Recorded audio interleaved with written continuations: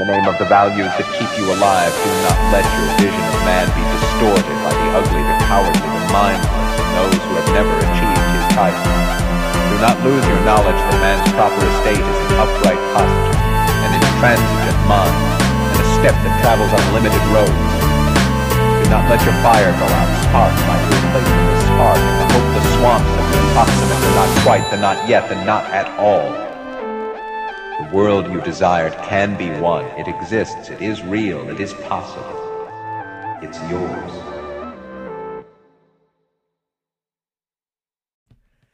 Hey guys, welcome back to the Crypto Economy Podcast. Today we have a special episode for you guys, and it's going to be a little different. We're going to be talking about UBDI, which is a company that I co-founded and that I've been working on for the last 8 months or so, and we'll be here with my CEO and co-founder, Dana Budson. Hi everyone, great to be here. So we're just going to walk you through the problem we're trying to solve, some of what we're doing, and then how you guys can get involved.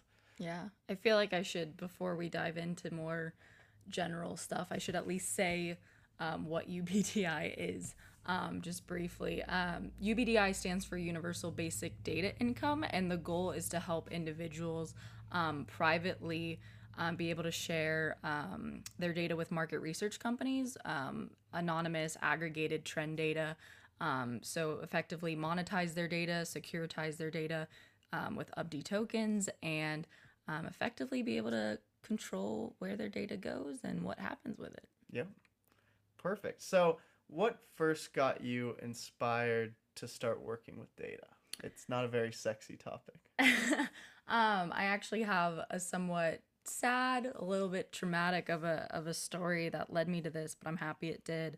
When I was 18, without going into sob story, I went into septic shock and was put into a medically induced coma for about a month. And I had a year-long recovery with about 6 other major surgeries.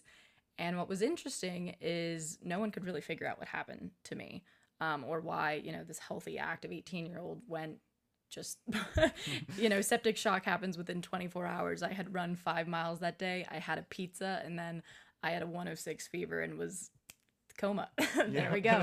So it was pretty interesting. So I effectively was introduced in my recovery to the concept, of health data and how valuable what I had just effectively produced in my lying there, how valuable that was. And there were 2 things that really struck me in dealing with doctors and going through this recovery phase, which was one, my lack of ability to transport my data easily from doctor to doctor. I had, probably like 15 different types of doctors at that time. And every time I'd have to go enter new forms and people would be faxing information. And it was just always an absolute nightmare for me. And I had to call 2 different hospitals because I had been on the West Coast and the East Coast. And it was just a really big pain. And I always loved the idea of me having complete access and control of my data and then being able to share that when I pleased with doctors so that I, with people I trust. And the second thing about that was also, while people were trying to figure out what happened to me, they were saying, oh, well, you know what? I have this friend at National Institute of Health, and I think he would be really good on your case. And, let me share this with him. And while I was okay with that, right, because I'm okay with that, my health data being shared for the purpose of finding what happened to me, I kind of figured out, very quickly that data is, a genie in a bottle. And once you let that genie out, it's really hard to put the cap back on. So I had a lot of worries and as well as some incidences with life insurance and health insurance companies, etc., where I was like, my health data is out there and I'm not sure how to put it back into my control. And so that really inspired me to get into this space, because it's really not just health data, right? It's all of your data. And that's my long story of how I got here, but I'll cut it there. Well, the health industry is ripe for disruption with data. The government recently was rated, the healthcare industry was recently rated one of the least secure industries for data, which is ironic because of all the HIPAA regulations and how much they seem to care about it.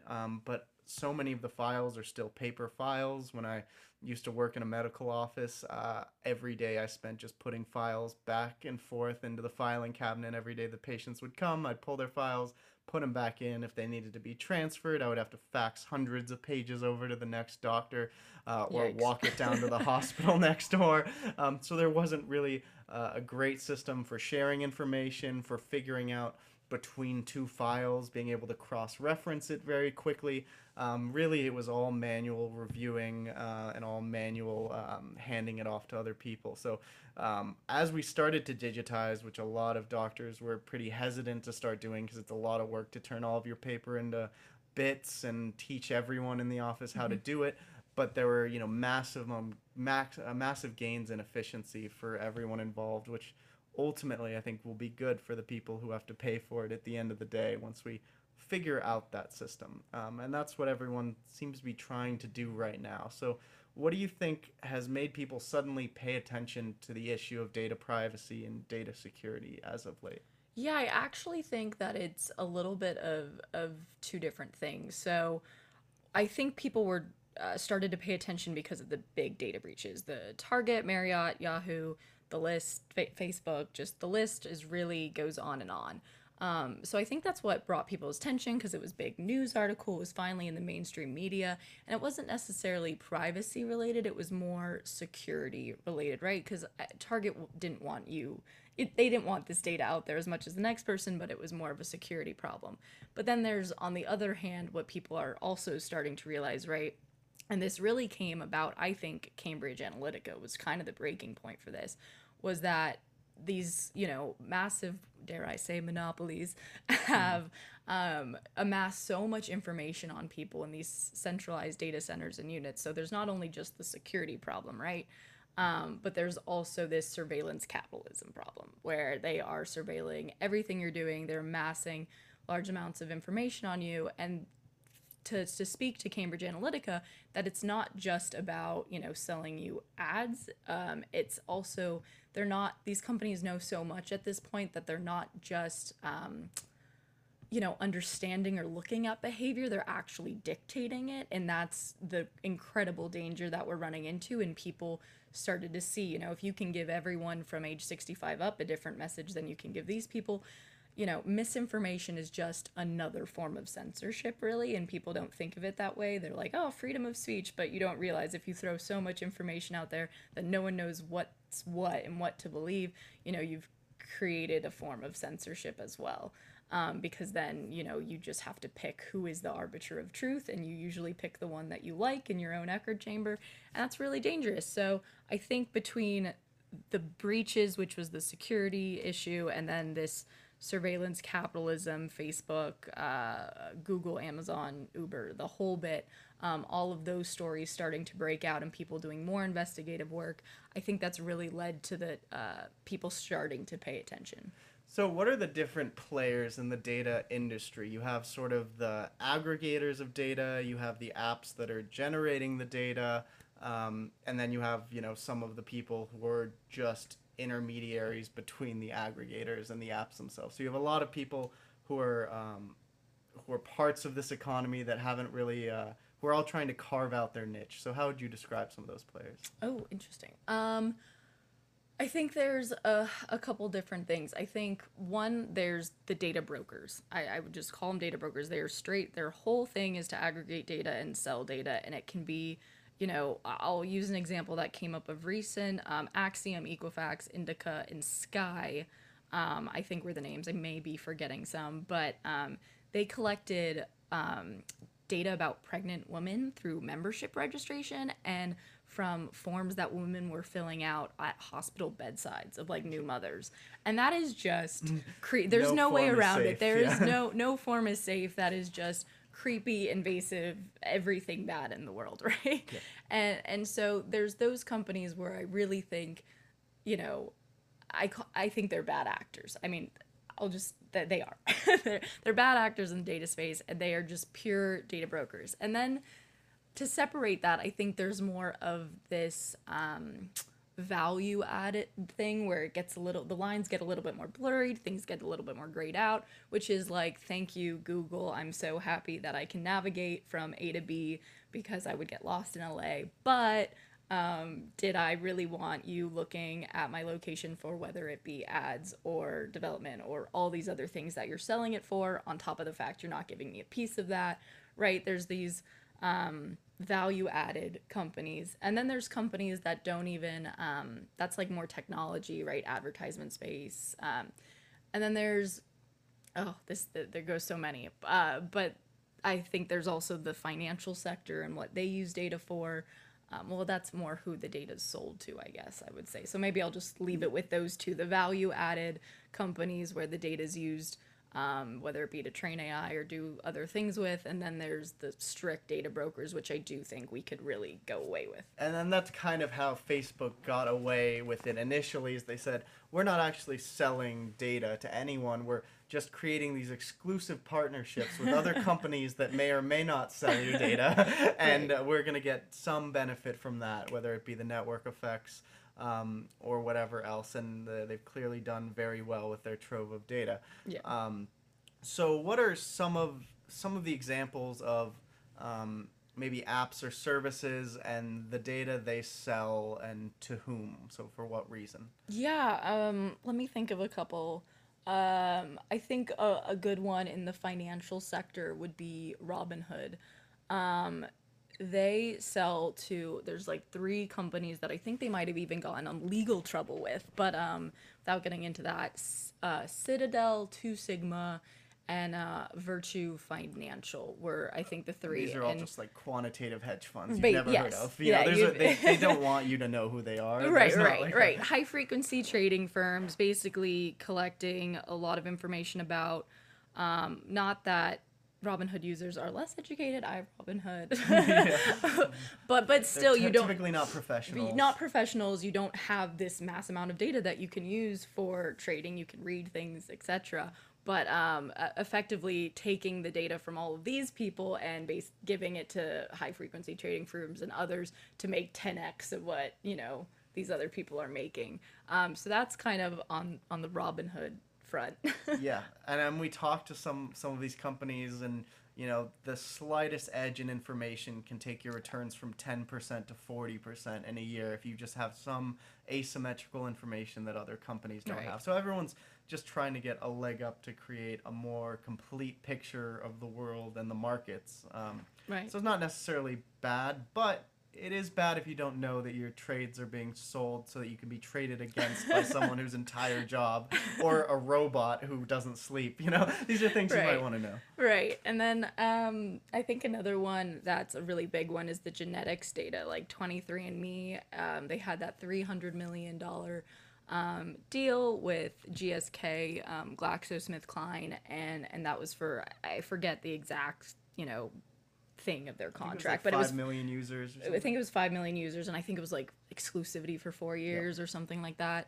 But ultimately, the fact that you're coming in for 23andMe and they're, there's positives. They never sold it as that service either. It was you pay and we give this to you. It was like you're paying and they're making money on top of that data on top of it, which wasn't even just. Which you realized was probably their main business model from the get-go. Right. They never really wanted to make $1 billion at $50 a pop for a test. That wasn't the plan. Right. And I mean, what's interesting about that, not to dive in too deeply, what really offends me, I will say, about that company in particular, and a lot of the genetics company I've seen, because I've started to read their privacy policies, and it's really offensive. Truly, you're the only person. I'm the only person, but I've it's bad. Is that if they had been transparent about it, if they said what they were doing and that was like part of their game plan, but the messaging that they present to you is like, find out more about yourself and find out more about the world around you, which is true and which is really beneficial and a complete value add to society. I agree. It's finding commonalities that you didn't know were there more than differences of people in different parts of the world, and I think that can really bring people together, but it's also dangerous in the fact that you don't have control over your own genetic data. It's being used for things that you don't have a say over. And on top of it, they can give it to, forget GSK, they can give it to whatever company Chinese government if they want to. Right, they can give it to whoever. Where's the line drawn, right? If it's for-profit data, genetic data sales, and I don't have a say over what I've paid you for, I've even paid you for it, right? Then where's that line drawn? And then that's a matter of trust in the people pitching this to you, and they have millions to convince you that they're doing good for the world, and that can be really dangerous. And even the right to be forgotten process, you have to trust them enough to trust that they're going to get rid of it if you say you want them to. Right, and I'm pretty sure, I haven't gone through it myself because I do not use their service, but I've heard from people that finding a way to not have your data on their service is really time consuming. Like it's not like a button at their site transparently like, hey, you paid us for this, opt out. It's like buried, which I think right then and there that tells you like the priorities of this company. Sorry, I went deep into that. I think it's interesting because genetic data at the end of the day can tell us a lot about who we are, about humanity, about how our behaviors are correlated with the code that we're essentially written in. So there are so many things that potentially could be done with it that could be great, and so the hard part is just figuring out where exactly that balance is, but mostly making sure that the person who's contributing to whatever is being learned is getting some of that information back, for one, so you want to learn a little bit about yourself. And I think they've done a decent job at that. But I think one of the problems they have is, one, you can only opt into their partners who they choose, very specifically. So a lot of people are downloading their genome now and uploading it to some other site that's going to give them some insight about their genetics, but that site is taking that and then selling it off without their consent. Right. The genie out of the bottle. Yeah, exactly. Where's this going after? There, No, exactly. I actually like one thing that I liked that you said there was, I think you said, well, maybe not. I'm not sure if you said that they were the consumers or they were the producers, right? Is that and I think one thing that's really cool about that is that people are starting to realize that we're not just consumers, right? You would think that 23andMe is positioned, I'm paying you for a service, I am the consumer, right? Or I'm buying this thing, I am the consumer. But what's happening with data is people are actually the value producers.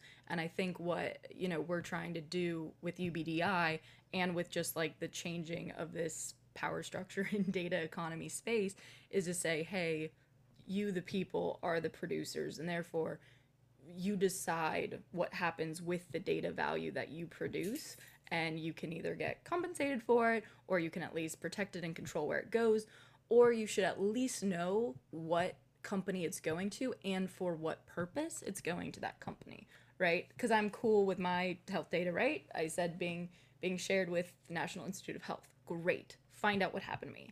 Super pumped about that. Where it goes after that, nope, you don't have a right to share it past there. How do I ensure that that's, not just a legal framework, but that there's an architecture, a data architecture that's protecting me from that going elsewhere past that, right? So I'm always in control. And I think that's a really key thing is some of these companies, I think, built privacy, security, and the structure for users to be in control. One, they either haven't built it, or it's a secondary thought, right? That's coming along with all these GDPR and Consumer Privacy Act. They're starting to think about it and trying to think like, what little things can we put in here to pass the test? Mm-hmm. But it's not like the core of their business. And at the end of the day, they're, obligated to their shareholders to make a profit off of what you give them, whether it be Facebook, Google, 23andMe, whatever it is. And that's a dangerous space to be in when you're, the very people you're trusting, their duty is to money versus you. Yeah, and ultimately, the regulations are great. They're opening up some avenue for a lot of this to take place. I'm not huge on regulations, but at the same time, Facebook has lobbied super heavily to actually get more invasive stuff put into GDPR in some ways. They still have the rights to access any European citizen who's in the U.S. temporarily. They have all these random things where they've carved out little ways to still make it work for them here and there. So I think it has to be something where the people really have the tools to take it back for themselves. They realize that the economic opportunity is there for them and they can participate how they please. And that has to be done by sort of a solution that actually gives them control, as opposed to leaving it on some other company's servers, you know, in the long term, for it to be sold wherever. And I think the idea of data more as a currency is a really liberating thought, because it transcends all boundaries between language, between geography. Everyone is producing data all the time. The value is growing. The insights we can extract from them are growing in value as we figure out how to work with data. And so it seems like people might get to the point where, you know, the most valuable unit of exchange on the aggregate of society, you know, up until now it's been gold, it's been diamonds, it's been oil. And these are all things you have to get out of the ground, things you have to extract. You need a lot of people to do it. You need governments. You know, in Guatemala, I recently went there and my taxi driver said, you know, the country is rich, but the people are poor, and that's because all of the value is extracted out of the ground, and then corrupt politicians give the rights to it to someone in the US who sells it up here, and none of the value ends up with the people. But with data, the value is always with the people, because it's generated. Well, yeah, it's not there yet, but it's generated by the people, unlike oil or something like that, where it's just a resource out of the ground. It could be controlled by the people if so done properly. But unlike it's produced by them. Yes, exactly. Yeah. So unlike oil or something, I can't just like snap and make a diamond happen, but I can tap my phone and make some data happen, you know. so there is I like that. There's an interesting opportunity where people can finally have control of the most valuable resource in the world and use it to transcend some of the boundaries and some of the power structures that have kept, you know, resources in the hands of very few people who have control of it. And that's sort of the fight that's happening right now.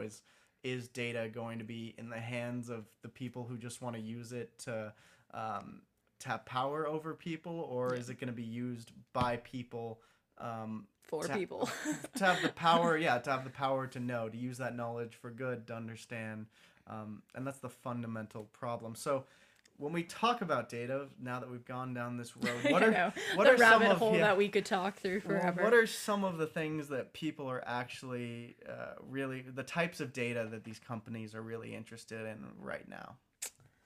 Well, there's a couple I mean, I touched a little bit, like the health, financial, social, like there's those types of categories, but I think what's actually more, since I did touch on those a little bit, what's more beneficial for, you know, potentially listeners is understanding that there really are different types of data, because it's just such a big word that it's a huge category. So, you know, like bits of data, it could be your name that goes into your profile. It could be the location on your phone that Google Maps has, right? You want to navigate A to B, but they have your location on that for whatever purpose they want it. And maybe you should be able to set that purpose, is what I think. But then the songs you listen to, what you view on YouTube, what you buy, where you buy it, why you bought it, like that's all incredibly valuable information. Why you bought from this store versus this other store in your area. Was it the free shipping? Was it that it's just a better product, it's better made, or was there some, you know, with a lot of these new get woke policies, if you will, or get woke campaigns, no, like, was the product environmentally made? Is that what led you to it? Like these different things that companies want to understand to be able to make products and services better for you. And right now they just kind of stalk you for it. Like you have cookies that follow you around every time you visit a website. They want to see what you're looking at through Facebook can see all of your other tabs open. You have a site like NBC News where once you log in, they have a keystroke logger and a mouse. I didn't know that. A mouse logger. So like they'll follow your mouse and everything you type into your computer after that. So like they're just trying to stalk the hell out of you to get these answers. But a lot of them are answers that you might not even be offended to contribute to. You might not mind saying, well, I don't read NBC News because I think all of your reporters, you know, are... Watch where you go with that. Well, I'm just saying, generally speaking, you know, they might be able to get the answer directly from the person who might not really mind giving it to them.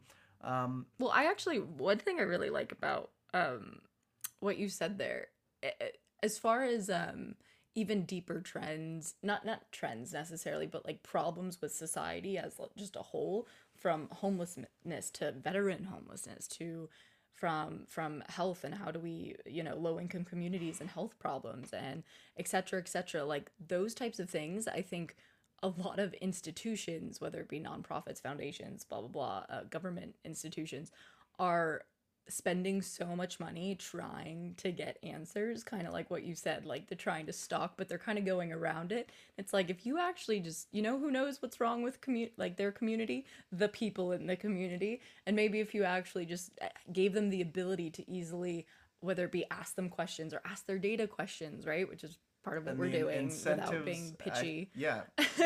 But the right incentives, not only are you putting money into these people's pockets that they can re-spend in their communities, right, to help grow it, but on top of that, you're solving the problems with people. And I mean, there's a ton of power in that, and the good kind of power in that. Yeah. Bringing people together to solve big problems and make them feel like they participated. Right. But also telling them, something about themselves, because that's the asymmetrical nature of how data is now. Is you have these companies who are hoarding data, they're hoarding whatever they're learning because it's more valuable if they have it and no one else does. But you need to disseminate that into the general population so everyone's learning together at some point. Yeah. You don't want just, Facebook knowing everything about sociology. Facebook probably does know more about sociology than Harvard's sociology department, reasonably probably. But do you want that to be the case? Do you want people to go work at Facebook if they want to study sociology? Not really exclusively, So it's important.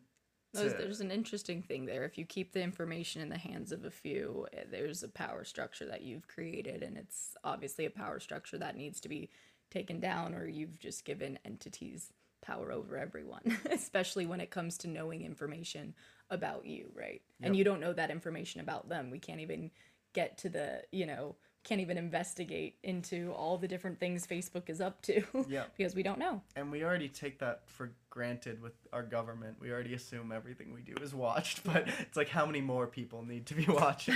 And that's so, like, one thing I do want to talk about is what they actually use data for. So Facebook takes, its data, generally it uses it to target people for ads, but they also use it to train AI, for example. So the recent article about Echo, the Amazon Echo, having Amazon employees scattered over Europe listening to audio recordings that people didn't know were being taken of them. And this is why I unplugged mine like a year ago. I haven't touched that thing because I didn't even buy one, not to one up you. No, I mean, you were smart. I liked having it there. I felt pretty cool telling Alexa what to do all day, but Alexa had the last laugh. And so that's, at the end of the day, their excuse is, this is so that we can make our products better. This is so our machine learning algorithms can do a better job of figuring out how to communicate with people and learn what they mean by their requests. Well, there's always a good message, isn't there? There's millions of dollars put into that messaging, right? Which is, if the problem is, if the product was so good, if Amazon truly, that was the only thing, great, put it in writing, right? And then have a method for contractually that I'm saying, you can use this data from my home that I allowed you to use for the purpose of which I've allowed you to use it. And if you go without that bounds, I can sue you. And that there's a method of which is easy for me to go about that, because you're going to owe me. I would go after a lot of money. I would love to go on with Bezos. Well, and that's how they get you. They subsidize all these things in the beginning, so you get it super cheap. You're like, wow, $10 for an Alexa? What a deal. $15. I saw those prices on like Amazon Prime Day. It's crazy how cheap they're just trying to hand them away, because they know for later down the line they're going to make a lot of money off of it. Listening to you in your that's kind of what Google did, right? With Google search, is it was kind of a Westworld. Westworld came after, obviously, but that's what it was. The freedom. I don't know if you watch Westworld. Maybe this is just lost upon. I'm here. Well, for all the non-Westworld listeners, but the point is making you feel your most free, so that you can search whatever disease that you think you have and convince yourself you're dying. Yeah. You know, whatever it may be, that you were in your most free space, and then watching those habits and forming data and aggregating that data, etc., and using it for all these different things. Same thing with Google, same thing with Amazon, is your most free space in your home. And the privacy of what you discuss, or the news that you're discussing, or maybe in my household, let me tell you, debates every night. You could know what the left and the right think pretty clearly up there, Yeah. you know? But point being, like, is that information that I want? And even if I didn't mind Amazon wanting it, that I'm trusting you now, that you are the holder of this private information from my home in case that gets out. Yeah. Like, that's the...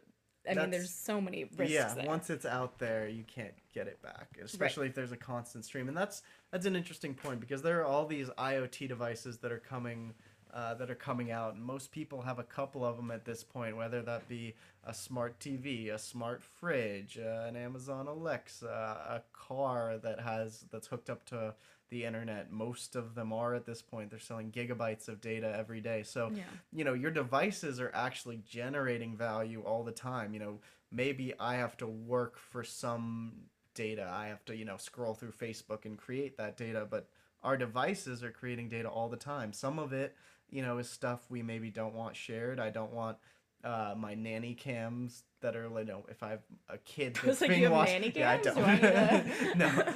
Look In around the the room. future, when I have a nanny cam, I don't want that thing set up watching my kid for Or the someone Nest to be security watching. that Google put the Exactly. secret, That's the terrifying, microphone and in, that's yeah. actually happened. There was some guy who hacked into one and started talking to the kid and said, Oh, "I'm jeez. watching you," and the family was like, "What?"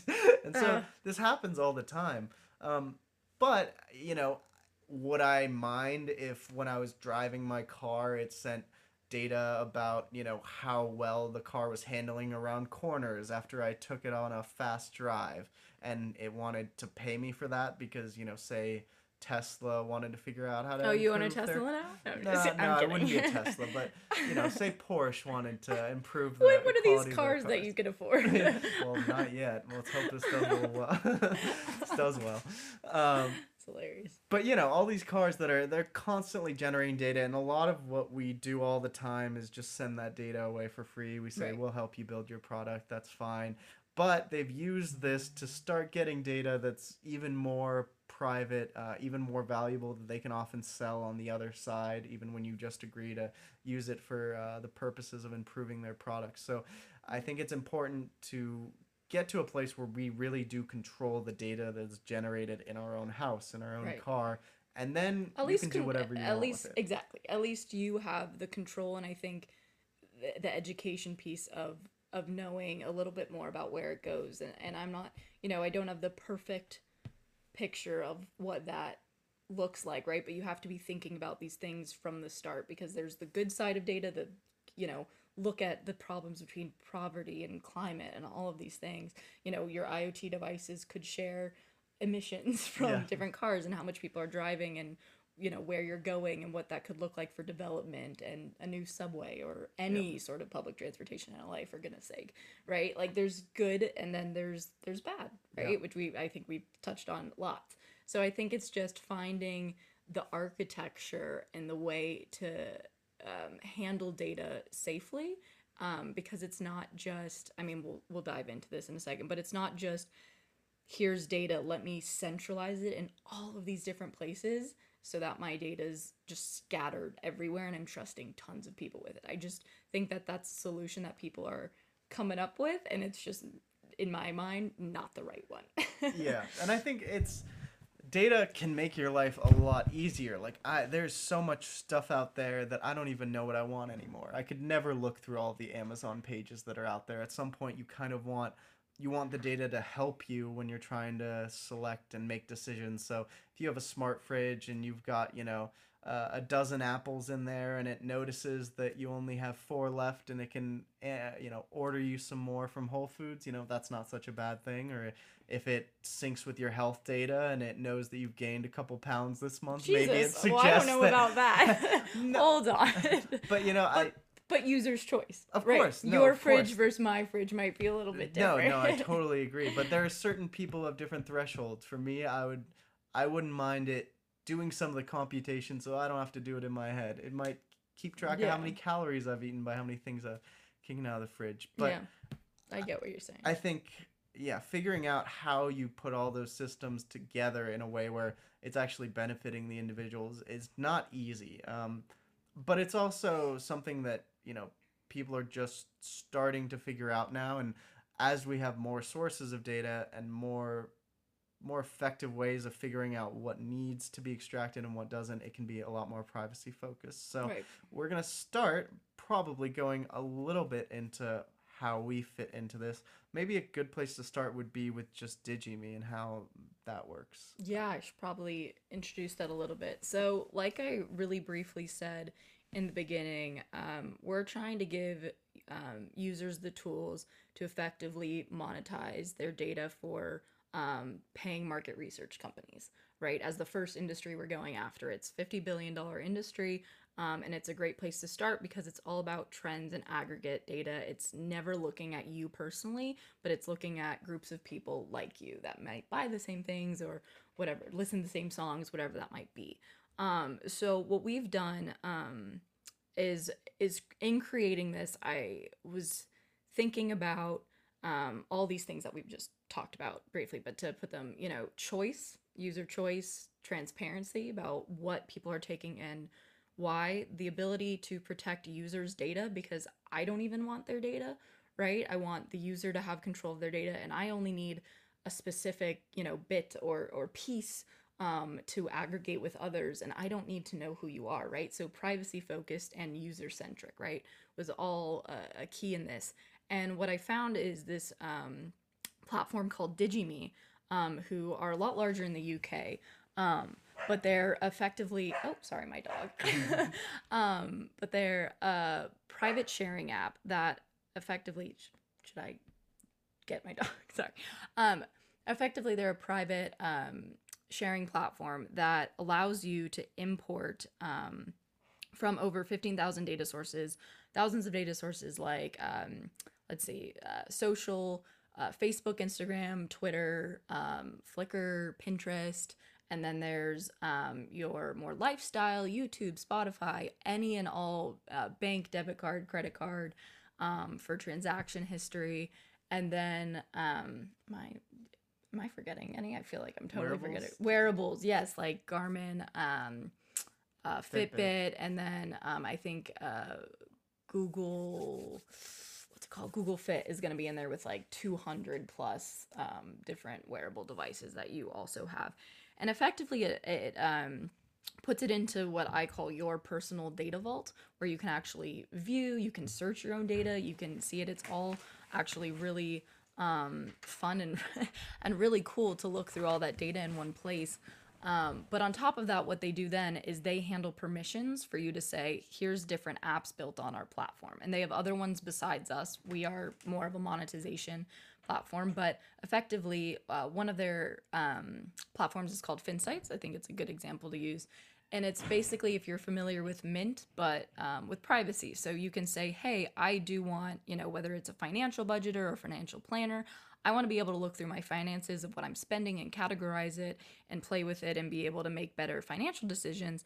But I don't necessarily want to say, hey, I trust Mint with this, and then Mint goes sells it off the back end. So what they do is you effectively app to app analytics where they say, okay, I've given permission to Finsights to access my vault for this amount of time to run this analysis, and they can show me the results, but they can't share this data just out the back end, right? So you do the analytics on the device. I'm getting the information and the value add that apps add to our lives. And then from there, but I'm also fully in control of my data and I'm the only one. And one more thing about DigiMe's architecture is they don't actually see, touch, or hold the data. They actually encrypt it for you. I'm not going to go into it, but if you go to DigiMe's website, there's a security deep dive for anyone who's like really wants to power through. They encrypt it before it's a cloud of, you put it in a cloud of your choosing. That can be Google Drive, Dropbox, Microsoft One, and obviously they'll add more decentralized options as we trust them and we vet their security, etc. But they actually, those companies, they say, oh, Google, they cannot see what's in that file. That is encrypted before it goes in there. It doesn't take nearly any room in your, you don't have to worry about like storage space and it taking all this room. And then how we fit into this, because I go on these tangents, I apologize. You know that I do this. No, it's all good. But then how we fit into this to understand that is that app-to-app analytics. And so in our in Ubdi, we present you with different market research opportunities that tell you what companies are looking at, what the purpose is, what data they're looking for. So what, source that you needed to be connected. And I can give you a couple examples of that. And effectively, if you say, yeah, I'm comfortable with this. This is, I've read this like almost condition sheet that we have within our app, and you say, great, I want to make this much money and I want to get this much tokens, which we'll get into in a hot sec, but I want to monetize this and make money for myself. I'm going to contribute this data to this aggregated fund. And then because of the way this architecture is, basically you've given us permission to extract that insight, that anonymous insight that we don't even know who you are, right, from your DigiMe data vault, and then we can bring that metadata or that aggregated data into, then it's in a centralized place. But it's already anonymized. It's already done the first level of analytics, if not the entire analytics, right there on your device, which protects you, the user, right? But it also protects companies, which I think is this thing, because companies don't want all this raw. They don't need the liability. They don't need the liability. They don't want this raw data of yours. A lot of times they're just looking for that insight, and we give them a way to get the insight that they need without invading your privacy, without us invading your privacy. And at the end of the day, all of your raw sensitive data stays with you, and like those little tidbits are extracted and anonymized right there on your device before we Ubdi even see anything. And that architecture, I went over your question, I'm sorry, but that architecture is why we built it the way we built it, because I do think that data needs, from all the things that we've just discussed, data needs to be church and state. DigiMe empowers individuals with their data and says, we don't see, touch, or hold it, but we'll help you secure it and, encrypt it, and then give you choices, this platform of choices between how you share it with different apps. And Ubdi's your monetization layer that says, okay, I'm seeing the bits of data that these different companies want, and I get to choose what I share and when I share it and who I share it with, yada, yada, etc. Right? So I'm sorry, I dove in. So, and so that's a great segue into talking a little bit about how users are paid. So I can talk a little bit about this because I've been working a lot on this. Yeah, this is crypto economy. This is where you shine. This is where I shine. So we've decided on a strategy where we'll essentially pay all of our users in cash using Stripe. So it'll be available in 16 currencies at launch. Most Japan, most of the European Union, a dozen other countries, and they'll also be given an equal amount at a par value of Ubdi tokens. So we'll give you these tokens that'll represent a stake in our community. It's a capped supply, so there will only be so many, and these are going to represent the total data economy that we've created. And we wanted to do this so that our users have both a cash and equity piece in our community. And we want to give them certain privileges for having these things and get them to interact with our community in a variety of ways. So one of these ways will be community voting.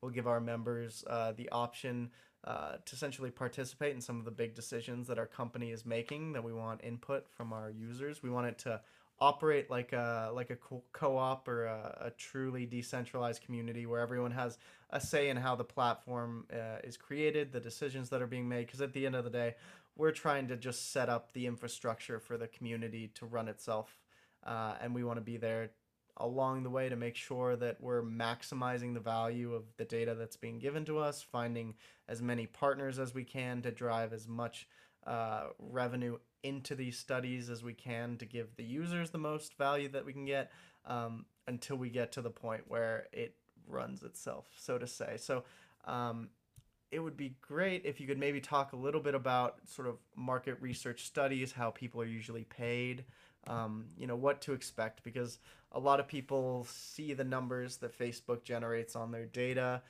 Yep. but it's hard to find exactly what data is worth. This is something Mark Zuckerberg talked about. He said, well, we were just trying to figure out what the market value of data was and Right. going to all these companies because there's no value. So, Right. Well, what's really interesting and why we've started with market research is it's really the most lucrative for the user with the least amount of users, because you can have a sample size of, whether it be 400 people or 1,000 people, right? Or 3,000 people. But even so, this isn't millions upon millions of people that you need to be able to monetize these insights. So, a couple of examples that I could give you, maybe one that we called tailored insight, which is Pete's Coffee wants to know how much was spent on Starbucks this quarter, and how much more or less was that than the last 3 quarters. So you'd see that Pete's Coffee wants to ask this question about coffee trends, and that you've evidently hooked up a credit card or a debit card, and so that we can see. And so we basically, I guess one way to look at it is we scan for Pete's Coffee and we say, okay, $20 this device, yeah. $20 this device, $100 this device. And we aggregate that, so the company's saying, like, $1,000. That's obviously not an accurate portrayal of what people spend on coffee. And But so how much would a company pay for something like that? right, so there's it depends the study. For a qualitative study, if you were really diving into these people and it wasn't necessarily just their data, but maybe you asked them some questions in addition, depending the type of person that this was, a business person, it could be like $300 a participant, depending. If it could also be $20 a participant. Point being, it's not 3 cents. Yeah. Is really where I'm going with this. But then for different targeted studies, if users were around 1,500, it could be $100 for a participant. And part of that is because for a lot of these other market research companies that we're going to be competing with, some of their costs are obviously paying this team to then run these analytics and to run all of these things, and then paying the Acquisition team costs. the acquisition of finding people to participate and getting the answers and just all of these things, right? And so they have to pay so much more money than what they're even paying the user. And what is beneficial to us is, like, that's all in one place, and so we can give users the majority of the payment, and therefore we can boost the amount that they'd get from maybe a $5 study now becomes a $15 study for them. And that's a significant amount for one study, for depending whether it be asking your data a question or asking you a question. Maybe it's 10 minutes of your time, maybe it's a moment of your time, right? So, tell me a little bit about how different users. So, how will companies find the users that they're looking for, and how will that system be built to protect the user? So, we've talked about creating a system of tags so that people can sort of see their digital self while they also see what the company is looking at, and giving them the option to sort of edit that down. So Right. we're trying to create a system where the user is participating just as much as the company, should they want to. Yeah. I mean, there's your standard market research questions that we are going to ask when people onboard onto our system, which is male, female, right? There's a couple of your age or your age range. But then there's, from if you've hooked your Fitbit data up, by granting us access, we could say, okay, this person's a heavy runner because they run X amount, and maybe Lululemon wants to ask heavy runners about their legging products, right? Because those are the people that are stretching their new line of leggings out. Or, Yeah. that's kind of an odd example, but whatever it might be. So we've basically created a system of tags where you can see a couple things. One, tags that you manually input, which are clearly things that you're just willing to share, and we're not actually holding that on our back end. So we're not really seeing that about you. We know that when we query to different phones, that we can query to certain phones, but we don't really know Yeah. who you are still. But then on top of that, then there's also the element of what does your data say about you, right? Which is this Fitbit example that I gave, which is that you're a heavy runner because of this amount of data, or you're a frequent traveler. And maybe we say, your data says about you that you're a frequent traveler, and you're like, no, I just happened to take a vacation last week, but I haven't seen the light of day Yeah. for 4 years, you know? So there's different things there that are really cool because one, obviously all of this is, you know, choice. There's going to be options that you don't even have to have any of these things for, but it is going to help with tailoring certain market research studies to you. And obviously that can help boost that payment from whether it be $20 to $300, and it can really make a significant difference. So you can maximize the opportunities that Right. you qualify for, essentially, as willing as you are to give up, you know, certain information or to qualify yourself. Yeah. So one of the interesting things we also have sort of at our disposal is the ability to do more engaged or one-to-one studies or ask people questions that their data hasn't essentially answered for them. So a lot of companies will have giant data sets from a couple years ago, and they'll go through and they've just paid, you know, $20,000 for this data set, and they might have a question about, you know, token ID number 145678. You know, Right. they want to know, well, why did this person spend, you know, $20,000 at Target? That seems insane. What did he buy? Yeah. You know, with our system, you can actually go in and just pay someone to ask that question. So you can say, you know, we've gotten back all of these results, but there was a part of it that the data didn't answer. So we'd like to pay someone to clarify that for us. And that's, I think, the really exciting part, where you marry the data with the person who can explain the data without having to unmask that person, without having to pull that person down into some focus group, you know, in downtown where they don't want to go, where you just get, you know, homeless people for the most part who are trying to, maybe not homeless. I did a few focus groups, but it was like for $50 and I was a starving college kid, so I needed it. But my answers weren't great. I wasn't the average person they were asking about the study. So that being said, some of the studies that are being done now are being done with focus groups that aren't representative of the general population, because not as many people are just available to participate. Not as many people have 4 hours to go downtown to do something.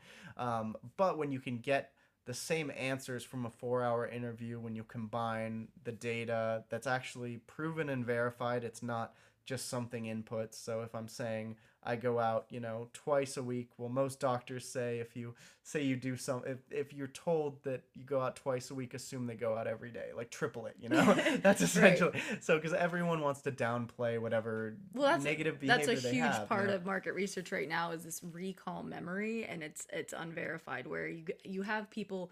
One of the examples that I was going to give is the tourism agency, right? There's countries that entire GDP is basically reliant on tourism. And they have people standing with clipboards at the end of a ferry being like, what did you do this trip? And what did you spend on alcohol? And you're either like, woo, I spent so much. Or you're like, oh, I probably only spent $10. And you're like, you lie. You had a mojito at the beach every single day, right? So there's an interesting part about, it's not just recall memory that, you know, one, you don't recall as well as your data recalls, and it's $8.95, right? But there's also that element of just inherent bias that you put in because you want to portray yourself a certain way. And that bias in some cases does exist, even in our Instagrams and our Facebooks. Exactly. But then you have to couple it with the person and say, you know, you only thought I was into pop music because Ariana Grande dropped a new album and I happened to love it, or whatever it might be, right? So I've been listening to it on repeat, but most of the time I'm not. Like, there's different things that your data can say about you that are just, that's wrong, and it's allowing you to contribute both truth to that and verification, and have complete control over that at every step in the process, including one thing that I didn't mention but now it's on my mind is what I really like about this church and state of DigiMe with this monetization layer of OOBD on top is that, unlike Facebook, and maybe I shouldn't say this, but unlike Facebook, where it's just they screw you over and they issue you an apology, or they, you know, or they have some PR person run an article or pay someone to do something for them to make them look shiny, right? One thing I love about this architecture is since we're not holding your data, right? And this is in your data vault that you literally only have access to because DigiMe created their structure that way. If you disabled us from being able to access that, we have nothing. So you're just gone. Yeah. Like, it's not even like, hey, I want to submit a forget me. It's like, oh, well, we forgot you. We don't have anything on you. And I think that's just so powerful because I see people with similar visions. Like, and I hate the word visionary, and that just grosses me out that I use the word vision even. but I see people with similar like desires to monetize data, but it's just a lot. I would say some of them are like, trust us. Yeah. Give us your We'll data. be the better We'll Google. be the better, right. Like, we're going to do better by you because we're compensating you in some way. And that's just like, no. Yeah. For me, that's a absolute no. It has to be user-centric, privacy focused. We can only extract the focused bits of data that we need. And other than that, it's There yours. should be and no you, trust required. It right. should be just It that should be an cut and dry. architecture versus a blatant ask for trust. And I think that's really what we've built here. And it excites me. That's why we're here. Yeah.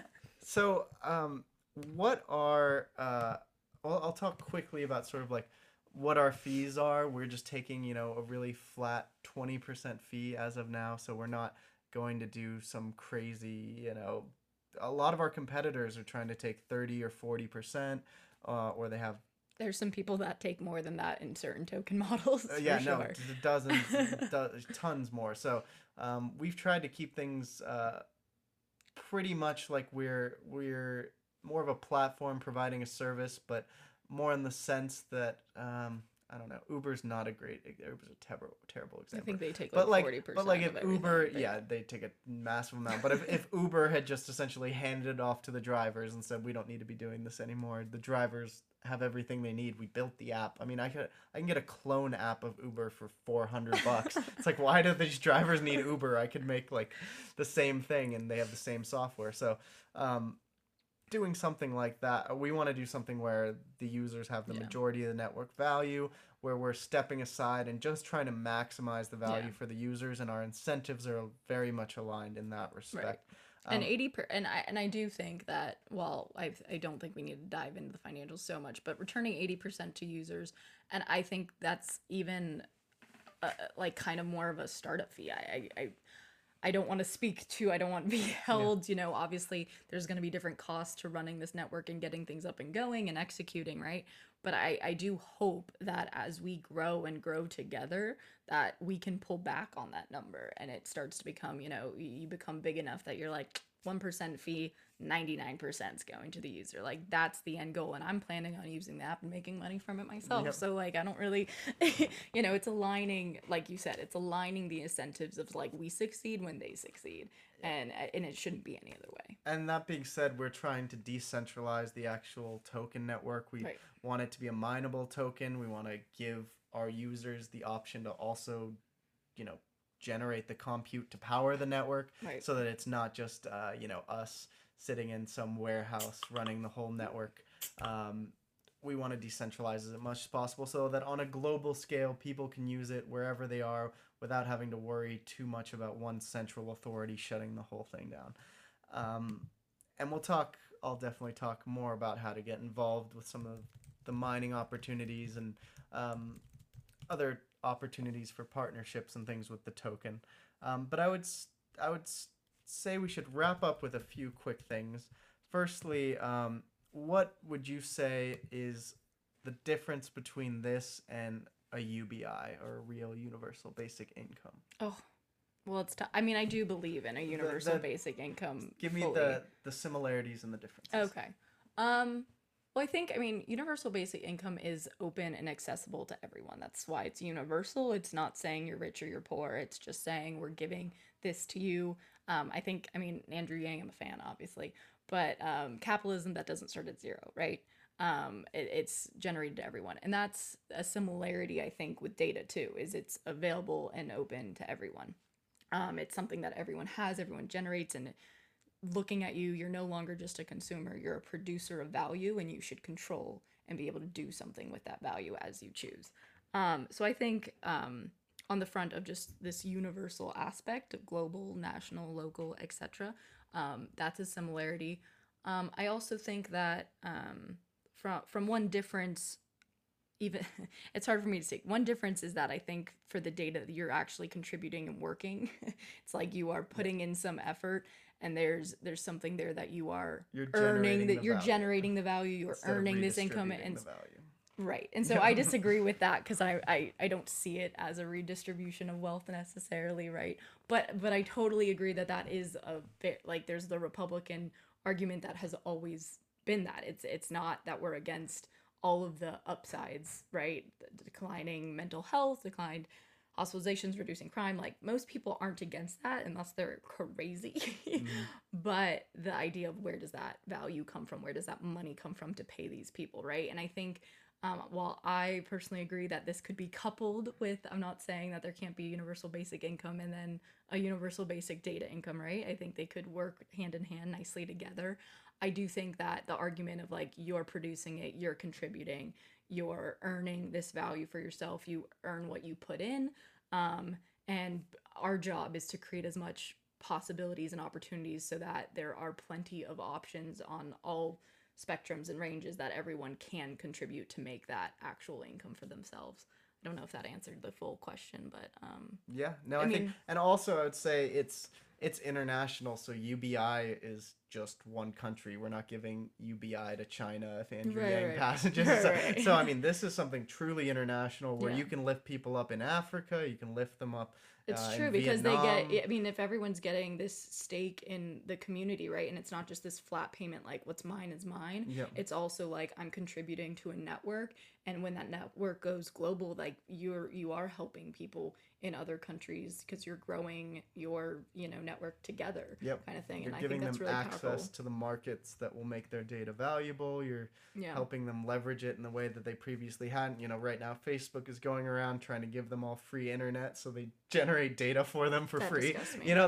That's the idea. It's a good place to their end. Thinking. Yeah, exactly. So this is the better solution, I think, to that, and it's something that everyone eventually can transact with. It's something that takes power away from the organizations that typically oppress people. If you just give everyone an asset and you give everyone something that they can transact with each other with, regardless of boundaries or borders, all of a sudden everyone can trade with each other and work with each other. Well, that sounds really cool, Mark. I think we should build it. I think we should. So to wrap this up, what is the benefit of being an early user on our platform, and what would you tell people? I would tell people that we're allocating 10% of our entire basket, if you will, of tokens that will ever be created to a lot of our first users, and that's dependent on when you come in and your contribution. But I mean, if you want to be a beta user, we're in beta right now. A lot of changes, I think, next week or the week after are gonna occur in our app, but we're testing, and you can get 2,000 UBD tokens for helping us and giving us feedback, finding the bugs, all the things that beta is. And that effectively gives you the largest stake in the network, which will have some probably other benefits on voting and being a founding member as well. Yeah, we're keeping track of the order you're signing up in. You can see your little member number in the corner, and we're probably going to create sort of cohorts of people as we come in and as we figure out the study sizes they need. So there's definitely going to be a benefit to being an early member. We're going to remember you if you help build our community, and in some way we're going to find a way to make sure that you benefit from that. Yeah, so you're helping us build and grow, and if we're not building this for you, who the hell are we building it for? I can't think of any better people to get involved right off the start than the people who have been here on this podcast listening to me for some reason. So on that note, I want to thank you guys for listening. I want to encourage you to go to ubd.com. We got the .com recently. Yeah, we were .co. We were .co. So we are moving up in the world. We're the real deal now. You can find us at UBD Income on Twitter, Instagram, Facebook, LinkedIn.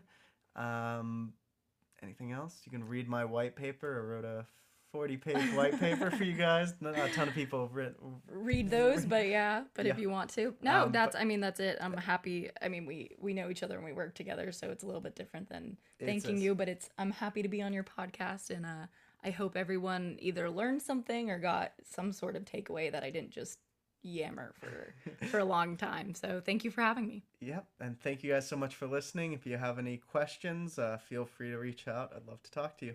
And we'll be back next time. I know it's been a little while since we've done one. We've been heads down working, but I'm going to find another few great guests for you guys sometime very soon. Alrighty. Bye, guys.